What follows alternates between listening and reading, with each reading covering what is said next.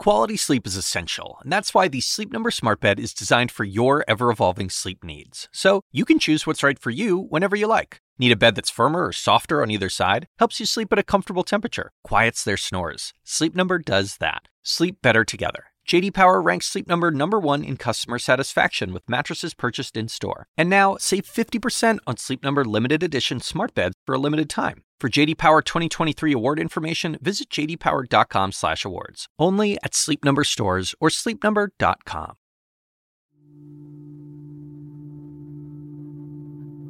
In my nearly 20 years as a journalist, I have traveled all over the globe, seeing some of the most devastated places on Earth.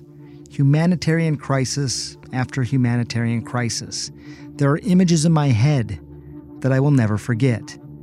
Some of them have been one-time natural disasters like the aftermath of the 2004 tsunami. But we are in one of these settlement camps that we've been hearing so much about.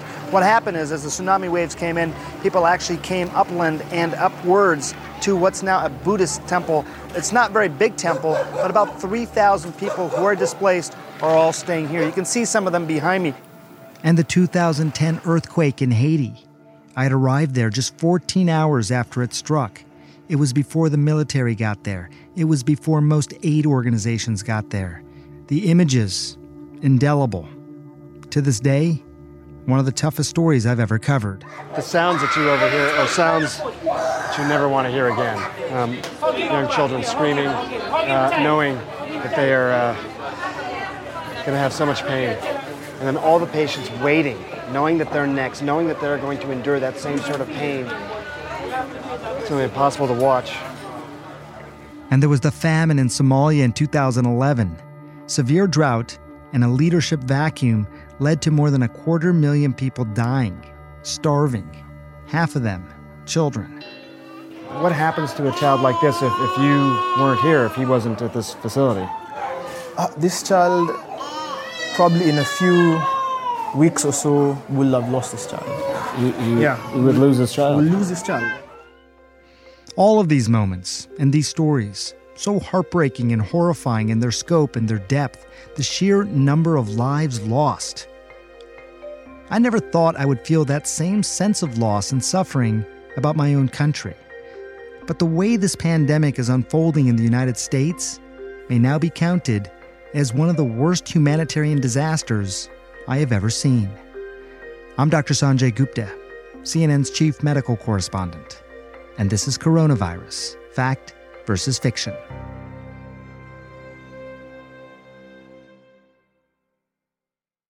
On Thursday morning, I used the term humanitarian disaster to describe the coronavirus pandemic in this country.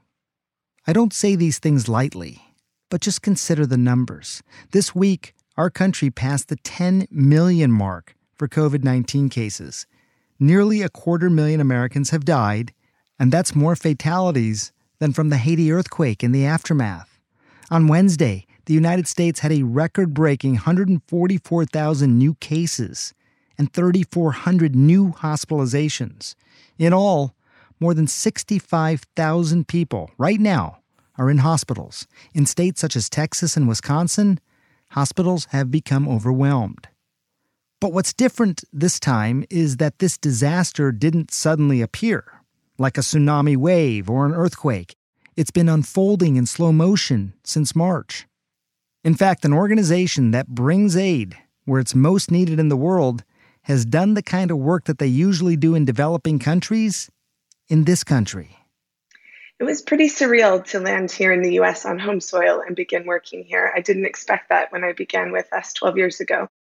That's Heather Pagano, an emergency coordinator for Doctors Without Borders, or MSF.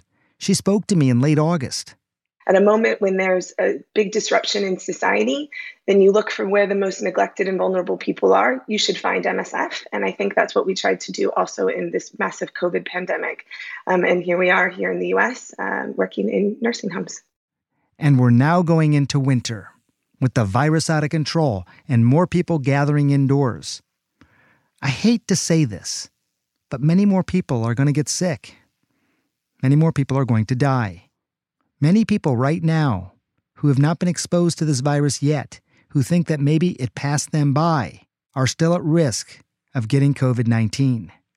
Forecast models predict that if we don't change our behavior by the end of the year, we're going to have more than 300,000 people becoming infected every day. And hospitalizations could top 128,000, almost double what we have now by mid-January.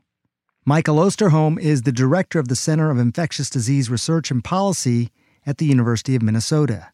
He's also a member of President-elect Joe Biden's COVID-19 Advisory Board. He put it bluntly on CNBC this week. What America has to understand is we are about to enter COVID hell. It is happening. And here he is on CNN with me on Thursday morning. You know, all that we're doing right now doesn't seem to be having much impact on this curve. The case numbers are going up faster and faster every day, both for cases and for hospitalizations and deaths. And so I don't think we have an idea yet where this is going to top out. So imagine how bad it is now. Only anticipate what it's going to be like over the weeks and months ahead. I'm often asked, how did we get here? Well, lack of leadership on the pandemic is one reason. Make no mistake about it. For months, President Trump has falsely claimed the country was turning the corner on the pandemic while we did nothing to make that actually happen. And we're rounding the turn. You know, all they want to talk about is COVID. By the way, on November 4th, you won't be hearing so much about it. He even mocked the media's coverage, claiming it was over the top. COVID, COVID, COVID, COVID.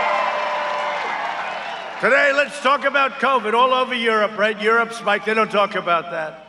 Truth is, President Trump has been largely silent on the topic since the election, and there's been no word from Vice President Mike Pence, who also heads the White House Coronavirus Task Force.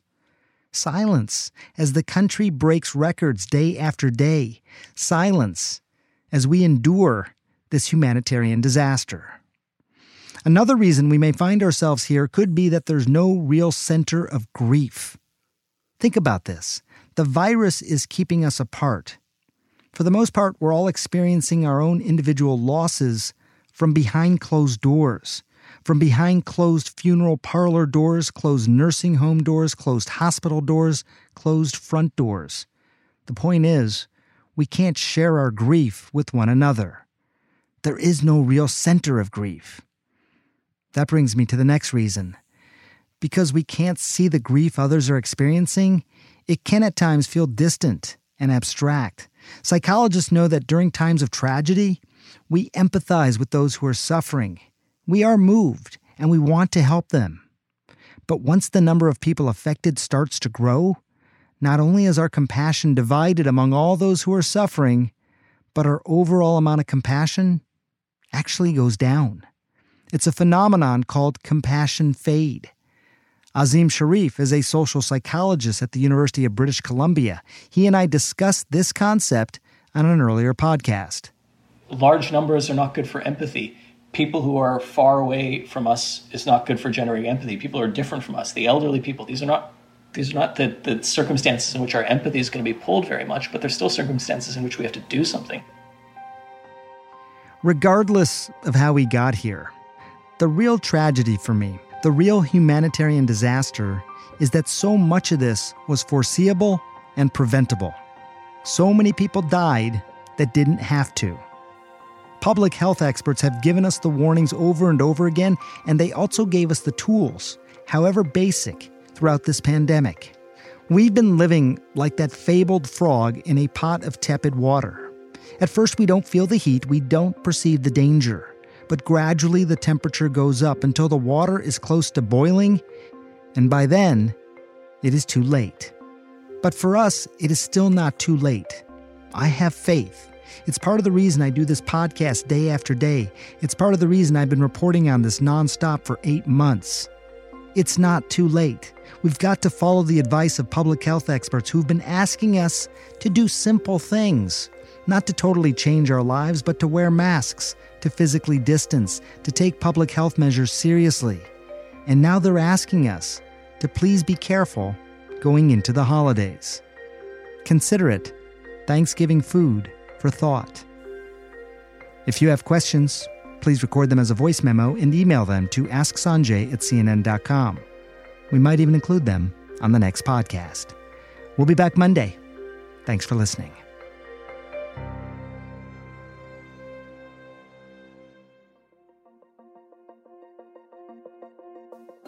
Coronavirus Fact vs. Fiction is a production of CNN Audio. Megan Marcus is the executive producer. Felicia Patinkin is the senior producer. Raj Makija is the senior manager of production operations.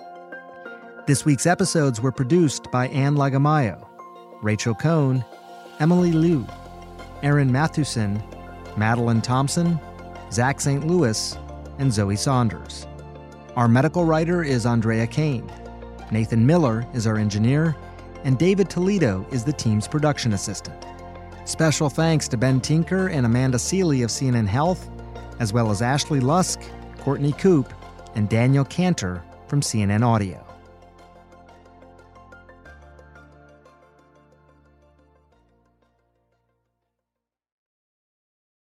Quality sleep is essential, and that's why the Sleep Number Smart Bed is designed for your ever-evolving sleep needs. So you can choose what's right for you whenever you like. Need a bed that's firmer or softer on either side? Helps you sleep at a comfortable temperature. Quiets their snores. Sleep Number does that. Sleep better together. J.D. Power ranks Sleep Number number 1 in customer satisfaction with mattresses purchased in-store. And now, save 50% on Sleep Number limited edition smart beds for a limited time. For J.D. Power 2023 award information, visit jdpower.com/awards. Only at Sleep Number stores or sleepnumber.com.